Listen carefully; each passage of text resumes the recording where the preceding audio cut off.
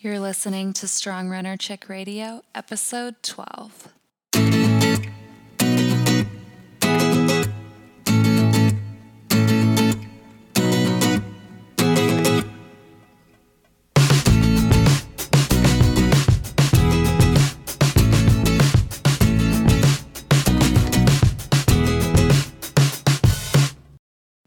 Welcome to Strong Runner Chick Radio, a leading online community where our goal is to educate, empower, and connect female distance runners across the world. We believe in healthy running, fueling, and embracing our strength as female distance runners inside and out.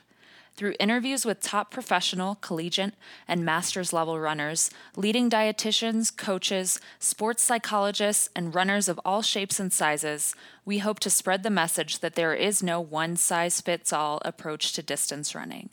Now, let's get to the show. Hey, Strong Runner Chicks. Welcome to another episode of Strong Runner Chick Radio. Today we have with us Megan Marshall. Megan Marshall is the co-founder of the FLY movement, which stands for Fuel Love You. She is also a business core administrator at the Smeal College of Business at Penn State University. And additionally, she was a student athlete on the Penn State track and field team, where she was a Big Ten medalist in the distance medley relay, a Big Ten scorer in the 800 meters, and a member of the Penn State school record-setting distance medley relay team in 2007. Welcome to Strong Runner Chick Radio, Megan. Hi, so glad to be here, and I'm so glad to be able to have this opportunity to talk to everyone. Thank you. We're so happy to have you. Megan's been such a supporter from the start of Strong Runner Chicks, and finding out about her and the FLY movement and all that she's been doing has really inspired us to speak a bit more loudly about our mission too and help spread the message. So thanks so much. Yeah, definitely. This is awesome. Yeah, we're super happy to have you, Megan. And so we always start our podcast with this question. How'd you get your start in running? So I guess originally I wasn't a runner like growing up. Like it didn't just like I know some people start really young, but for me and my three sisters, we were very much like a multi-sport family. So I guess like in all those sports we ran, but I didn't find, I guess, running until high school. And at that point, like I had the name Meg Legs in sports and definitely was encouraged to start track. But I didn't think I would really enjoy it because typically in most sports, running is a punishment. And I definitely found my niche and I was very passionate about it right away and just found camaraderie with the girls on my team. And since then, like went to college and, post collegiately have enjoyed running since. So it's kind of been a lifelong process of, growing into a runner and then continuing to learn and grow as a runner. Mm-hmm. Yeah. So what was that college experience like for you running and like making that transition from, high school to college, and how did that kind of lead to what you do today? Yeah, I guess like for me, the transition was pretty difficult, but it was unknowingly going to be difficult. So, I went into it thinking like it was a great fit for me and I was going to be taken care of. And I loved the team and just like the location of the university. And it wasn't too far from home, but it was far enough. But a lot of things happened like my first year, including injury, which I didn't know, the changes that would happen for my first injury in my body and what I went through with mental illness, and some of the changes really took a toll. And just being in an environment that placed everyone kind of in the same category as far as like what you should look like, how you should train. And so that was really eye-opening for me. And, I don't want to say it was all negative because I definitely have grown and learned from it. But, not talking about some of these things that we're going to talk about what was kind of frowned upon, and just like kind of putting food into two different categories, like good and bad. And some of those things, it was just a lot of unhealthy, like, conversations that were being had. And I think that just threw me for a loop, going into college, even though I was really excited to. So, yeah. And then kind of moving into like how the fly movement started, I guess, was your experience a catalyst for starting the Love Fly movement? And if so, like how many years after school did you decide to start that up? It was definitely a catalyst. I got to a point, it might have been 10 years removed from my college experience, and it took a long time for me. And I think what happened was I had this one time that I was able to share with a larger group of people. And that experience and the feeling of freedom and just like this huge weight, like just being thrown off of my shoulders, it made me realize that there's probably other people out there.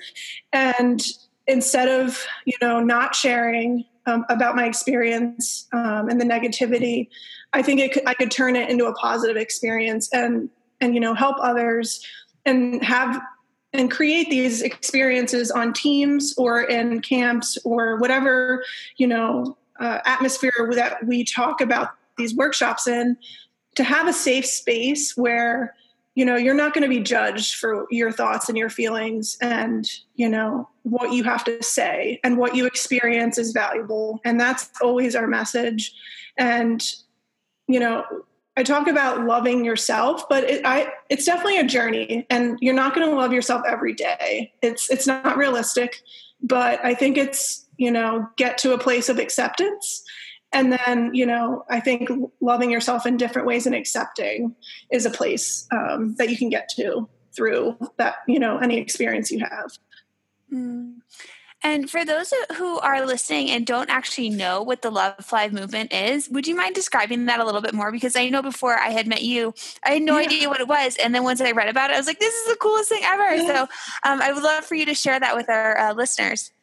Yeah. So it started out with a meeting of different stakeholders at Penn State University, nutritionists, psychologists, and some other people like medical professionals that do a lot with an intensive program at Penn State. And I was just curious, like, what is Penn State doing in athletics and with the general population with eating disorders? And so I met Jody Whipple there, and she's a registered dietitian, and she practices intuitive eating. And we hit it off the bat. I didn't think she was going to be there. She randomly got asked to come. And just knowing like my passion and my background, she jumped right in, and we wanted to create a movement where we can generate these conversations and do workshops with teams and provide not only didactic information, so some research and some information that maybe people don't know about body image and factors that influence, but also, how can you in your team environment as an individual, as a team player, how can you change, your body image? What are some things that you can use as tools? And so that was more of like my experience playing into these workshops. So it was just a combination of that really, I think it attracts people, because when I hear stories, like that makes me more connected to that person because they went through that. And we've been doing workshops for about 2 years and worked with camps. Actually went to Kara Goucher's podium retreat last year. And then this year, we're doing more like with Penn State because, it requires no travel, but we're working with the gymnastics team next week, which is really exciting. But just different opportunities that have popped up, even if it's just like a 30-minute like little workshop or a 90-minute workshop. They kind of vary depending on the needs of the population. Mm-hmm. Mm. I think Megan and I are both fangirling over the fact that you went to Kara Goucher's podium. Yeah. That is incredible. I know. Definitely. Oh my gosh. And just the fact that you've talked not only to so many distance running related teams, but also, I mean, like you had said before, because we had chatted, you had mentioned you didn't feel like you were really a distance runner, even you're more mid distance and 800. And just to talk to all different teams, I mean, it just shows that there's a need not only in running, but also in, gymnastics and different sports like that. So what are some of kind of the overlaps that you see with body image and these mental health struggles throughout all sports you've spoken to? Yeah, I think because of the environment athletes are in and kind of our personalities of, high achieving, mostly type A, wanting to achieve these high goals. And, sometimes it's also wanting to be the best and wanting to be seen a certain way by your coach, by your team.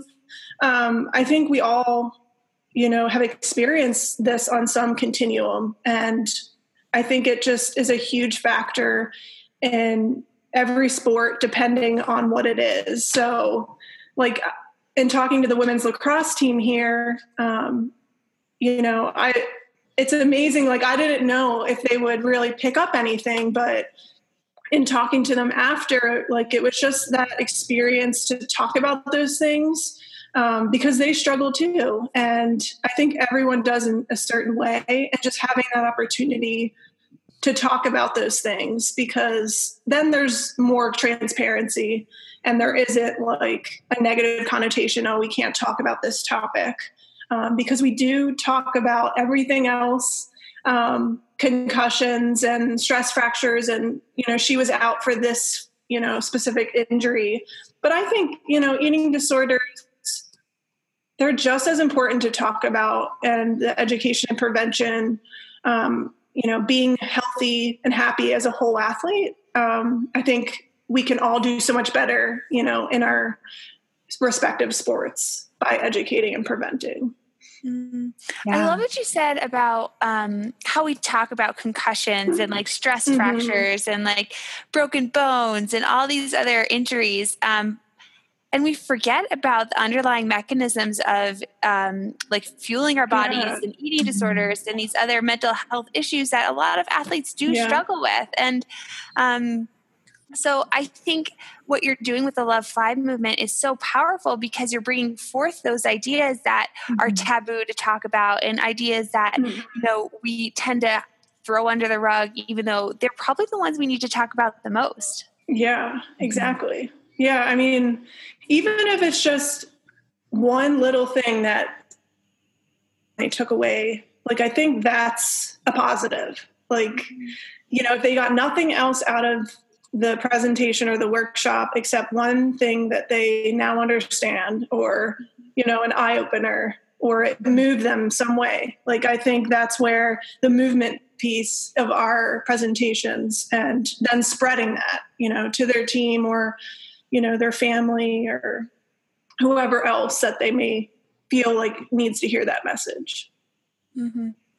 Yeah, that's great. Mm-hmm. It sounds like you're making a really nice community feel out of it. It's not just targeting people. It's more of just like welcoming and inviting people to understand this. Sometimes we do meet with like the coach beforehand to talk about their wants and needs, and, communicating that with them and what we're going to be talking about, to maybe make it more comfortable for them. Because it is scary for some people that aren't educated. And like, I've heard before through a dietitian that maybe you shouldn't talk about that, because then people will get eating disorders, or like this just weird concept of the more you talk about it, the more people are going to get eating disorders. But I confidently agree it's the other way around. So that's why we're doing it. And we're, pushing this message out there to the community and to teams. Yeah. So I'm interested now, because you brought up almost like these myths that people think.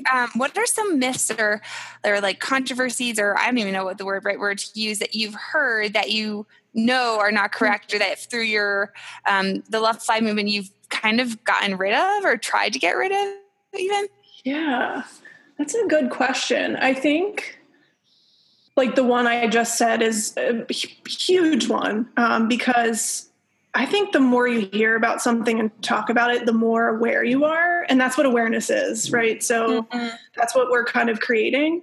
I think another myth is like with food and eating, I think it's almost like a myth. Like if you, let me think of how I'm trying to say this. Like with food and eating, like you can't tell somebody that's struggling to just eat. Like I think it's a kind of a myth. I don't know how I'm trying to say it, but take your time. No, that person, like if they don't get help and you can't just fix them. Like I think it's a kind of a myth that they can easily be fixed. So like not encouraging people to seek help is also like kind of this myth that's out there to me, because I think that's kind of what I went through, and just how coaches try to fix an athlete instead of getting them the help that they need. Trying to think of some other myths. Where do you think that actually stems from? I'm curious, just that a coach would think, is it more like pride or just, I don't know, do they think it's going to make it worse or?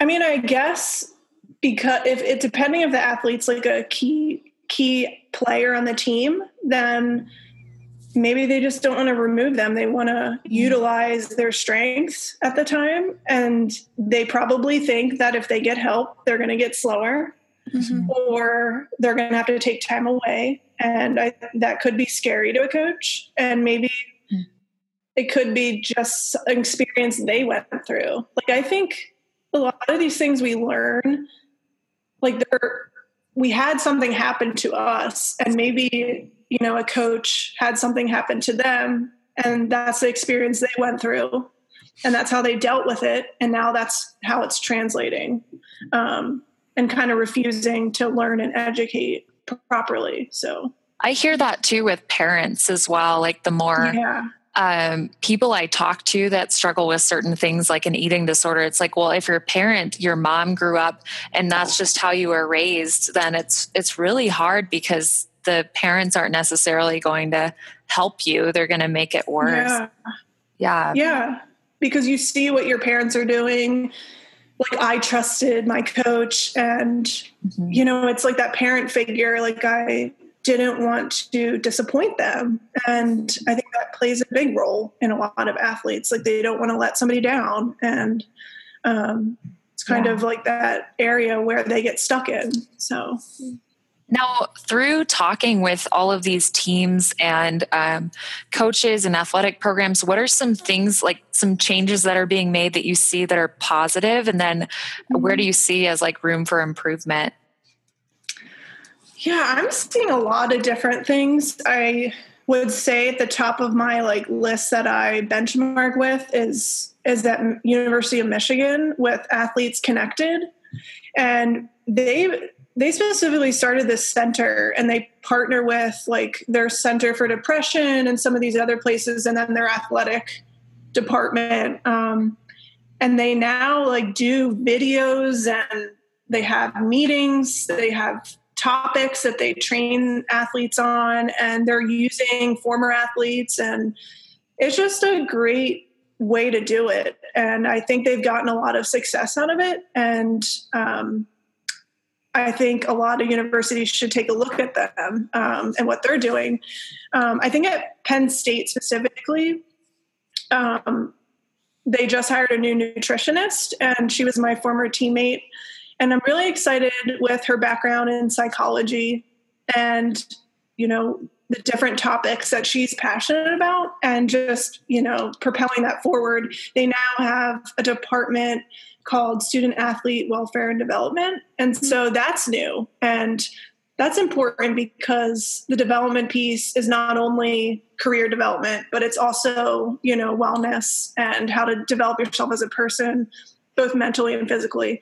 So that's specifically at Penn State. But I'd like to see more collaboration, if anything, at schools, because all these resources are like on campus, but it's almost like they act in separate entities. So their student athletes aren't essentially getting the best of the best. And it's just interesting to me that if you're not using a collaborative approach, that I think schools should be, and connecting those different specialists on campus. I think that's so important. Yeah, absolutely. No, I agree. And I think it's one of those things where, it takes a team to kind of work together to make your athletes successful. It's not just the coach. It's not just the athlete themselves. They need resources as well. And, it comes from a lot of people. Think about growing up as a kid. You have your parents, you have hopefully you have your grandparents, and you have, other friends who are supportive in your life. So it sounds like you're on, or, we're kind of moving in that direction slowly, but surely. Yeah.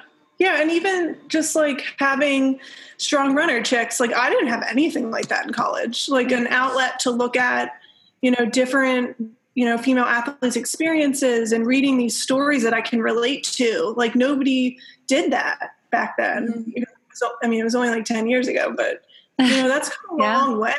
And hearing like professional athletes come out about their experiences, and like through the Olympics, hearing about, like, I had depression and I struggled through that. It just makes people more relatable, and you don't feel like you're so alone in what you're going through. Sorry. Yeah. That's such an important piece there. And one question we have on that is for all of our readers out there who are really struggling with the comparison trap and just getting stuck in comparing themselves to others. Yeah. What advice would you have for them to like learn how to kind of go back into themselves? What would you recommend?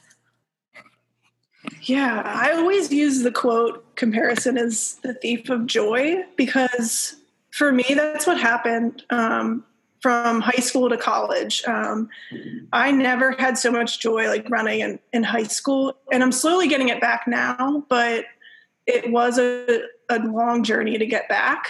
But once comparison like seeped into my thought process, it was almost like it was toxic, and I just didn't feel normal anymore. I felt like I was always comparing my workouts to other girls, looking, at Instagram or Facebook pictures. Oh, I need to look like that person. You can definitely like drive yourself insane that way, and body checking and all those things. And I'm not saying like looking in the mirror is a bad thing, because I think it can be a good tool.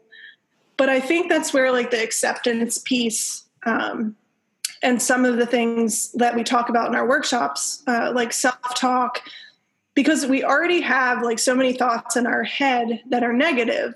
It's trying to work towards this place of acceptance and kind of neutralizing some of the negative words that go through your head. So utilizing sports psychologists is really important. I also think, using positive affirmations correctly. So most of the people that use positive affirmations are already like, they have a high self-esteem. So I think what's important maybe when you're having a low self-esteem is to use more neutral wording and make them more like the statements more attainable. So not putting too much pressure on yourself with those affirmations. And then I always use a journal because I think you can get to the root of maybe where those comparisons are coming from. And, that helped in my healing process, and just, oh, okay, this day I thought this way, and why did I feel that way? And you process it. And I think that's part of the healing process with comparison. And also, social media is huge, and I think it can be such a great tool, but, maybe if you're struggling, you could do a detox or just take a break sometimes. I think that really cleanses your system as far as, you aren't looking at these images that maybe are giving you anxiety or maybe making you upset, or you can just unfollow those people or those, handles that are creating those feelings within you. Because I've done that every now and then. I've figured out, oh, okay, I'm looking at this girl's profile and it's making me want to lose weight. Like, why am I thinking that? And I'm going to unfollow her. So I just think that's also really important in the world that we live in, because social media is never going to go away. So how can we adapt, and how can we use it as a positive tool instead of a negative tool? Yeah, it's so true. And I know you do a social media cleanse. That's correct, right, Megan? Yes, and I haven't started. Typically, I do the whole month of December, but because of I had surgery recently and some other things, because of doing the workshop for the gymnastics team, I'm waiting a little bit longer. But typically, I do the month of December, and then I like read an Advent book or something to like make me feel more grateful for what I have. So it's just a little thing. If you can't go that far, like I said, you can kind of see what your social media footprint is and maybe do like a detox. That could be a day or just, a week or something less than that. It's all up to like that person that, is taking that step. Yeah. I like the concept, of the social media footprint. That just got me thinking, like, what is my footprint? And also, like, not just what are we consuming, but what's the information that we're putting out there? Like, am I having a negative effect on other people, or how what kind of footprint are we leaving out there on social media? And like, hopefully if you're listening, like, I think everyone can just kind of like take a step back and think about, what am I putting out into the world? And that's pretty powerful. Yeah. Yeah. We did that, at a couple of our workshops. Like, we had our, participants do kind of a scan of their social media. Like, what are you posting? Who are you following? And then like coming up with like a couple words of like, what do you think you're saying with your social media footprint? And it was funny when we did one for a high school team, they didn't know what a social media footprint was. And so just having to explain that and more in depth, just going into those conversations was pretty meaningful. And I think they took a lot away from it. So I know one of the things that I do, and we've kind of sort of mentioned this in this little 2-minute chat or a few minute chat here, was I went through I love Instagram. I'll be perfectly honest. I'm a super visual person. I just love it. And I can find it really, really beneficial for me just to like kind of get outside of myself and see what's going on in the world and in the world of social media. But one of the most recent things I did was actually I deleted like a ton of people I was following off of Instagram, and it was so refreshing. And I feel bad that I did it, but if that person wasn't providing me with anything, then why am I going to follow them? That might be a little bit harsher, but it's not worth it. Like it's just kind of for me, like, and they may unfollow me, and that's okay. But I think it's more of, realizing who's serving you and like how you're serving others in retrospect. So, I think it's a great thing to do. I highly recommend the social media thing. And I know on Elena's December self-care calendar, she had turn your phone off for 3 hours. And I thought that was great. Like that's a great way to start, So, I highly recommend it. Nice. Yeah. I definitely think it's a useful tool too. So definitely. So recently, you ran a race and you PR'd. Yeah. Congratulations. Yeah, it was really fun. So I originally wasn't going to do this 8K in Philadelphia, and I think it was just because of the timing of the surgery I was having, and my husband was already doing it. So I was like, okay, why not? And they actually comped my entry. So I was like, if they comp my entry, I'll do it. If they don't, then I probably won't. So they ended up comping my entry, and I literally, it was crazy. So we got there late in the night on Friday, tried to figure out a dinner, and actually, unfortunately, with my symptoms and endometriosis, I've had to go on a gluten-free regimen. And so I am still learning about this diet change, and figuring out where to eat was a huge deal because if I go back, then I have a lot of stomach issues. So found a place to eat, but it only ended up being like a salad with chicken and not something substantial I would normally eat before a race. And so I was like, okay, this is going to be not so well, but went to bed. The race was later because the half was first, and then the 8K went off around like 10:45. So that's pretty late for a race for me. So I got up and realized, oh, I don't have my running shoes or my racing shoes. So I wore like my long run, clunky, like pretty heavy, like New Balance shoes. And then I got my period the morning of the race, which I wasn't prepared for, as usual, and just was feeling like really negative, like extremely negative. And I think this is where like having a support system is fantastic, because another girl we were with, she was racing and my husband was there, and just like the encouragement that they gave me, I was like, okay, I'm making a decision to just let it all go and just go out there and just have fun. Well, we then got to the race literally 10 minutes before it started. So there was no warm up. We just ran from the Uber to the start line and got there. And I was like, well, this is just going to be whatever it is. And I really just had fun with it and PR'd by, I guess, 2 minutes. And it was just a fantastic like showing of, you know, how like overcoming like negativity can really like allow you to enjoy life and enjoy like running. So that was just like a recent experience for me. That was pretty great. Well, thanks for sharing that, because I know it's tricky to start a race off like that, but the fact that you were able to provide yourself with a little bit of like positive self-talk and reinforcement and trust yourself, even going back to that, trusting yourself and being supporting yourself with positive, those around you who are positive influence. Yeah. Thank you. Are wonderful. So we kind of wanted to jump into this question. So you wrote a feature for SRC called Looking Back, Lessons from a Former NCAA Runner. And you mentioned speaking out and reaching out as being key pieces of advice to your younger self. So right now, what advice would you have for listeners that might be struggling to reach out or seek help?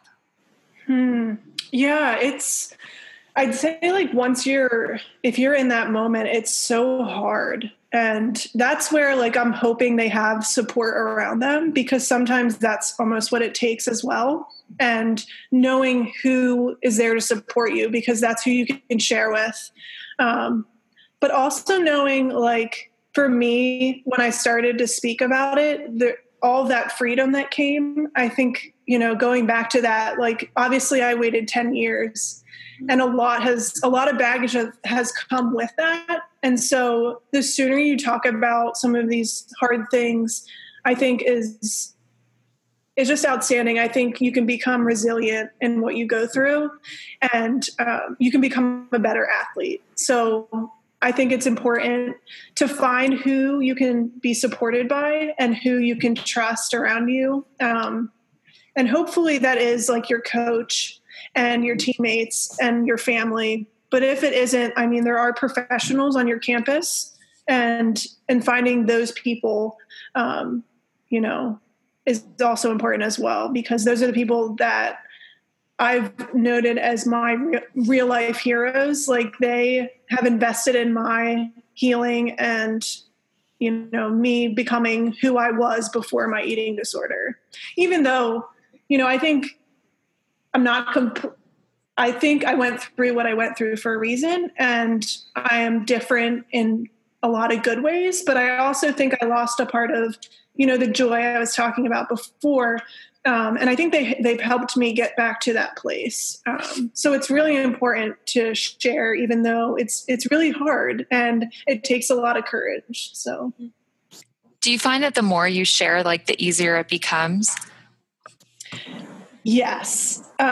So I'm not a public speaker, and I think that's why it's so ironic, like, that I feel called to do this, because it's not like my gift, but honestly, like, I think it's something that has helped me learn and grow. And I think by reaching out and sharing, it's helped others learn and grow. And so it's like this huge process or life process. And I just feel like I've been called to do this in a way. And even though I'm so scared of public speaking, it just doesn't matter sometimes. And it's just, I put others like before that fear. So, Kelsey and I just had a conversation, and I swear a bunch of the stuff we talked about is just the themes are rolling in. That was one of them. So I think that even makes it more special, the fact that you are doing this because you feel so called to do it. It's like that comes above the feelings of feeling scared. And I don't know, there's a quote out there about, the moment you stop getting nervous for it is like the moment that it's just not, something is important to you when it's nerve-wracking. Did you guys freeze? Or I froze. Corrector. It's like the moment you're meant to do what you're supposed to do. Yeah. Was that right, Megan? Yeah. Okay. You got it. Okay. All right. Okay. So we've got about 2 minutes left here. We're kind of running on a time crunch, but we really want to wrap up with our favorite question that we ask all of our listeners. And that is, Megan, what does being a strong runner chick mean to you? It's definitely a lot of different pieces for me, because what I thought was a strong runner back in high school has totally changed now.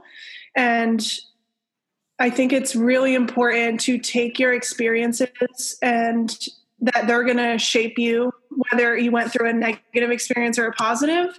And I think that growth that you go through makes you stronger in some way. You don't realize when you're going through it, unfortunately, probably most of the time, because it's really hard to go through these experiences. But I think on the other side, knowing like why I went through something and being able to help now has really shaped, why I think a strong runner is, not just about running, but it's also about like what you went through and who you are.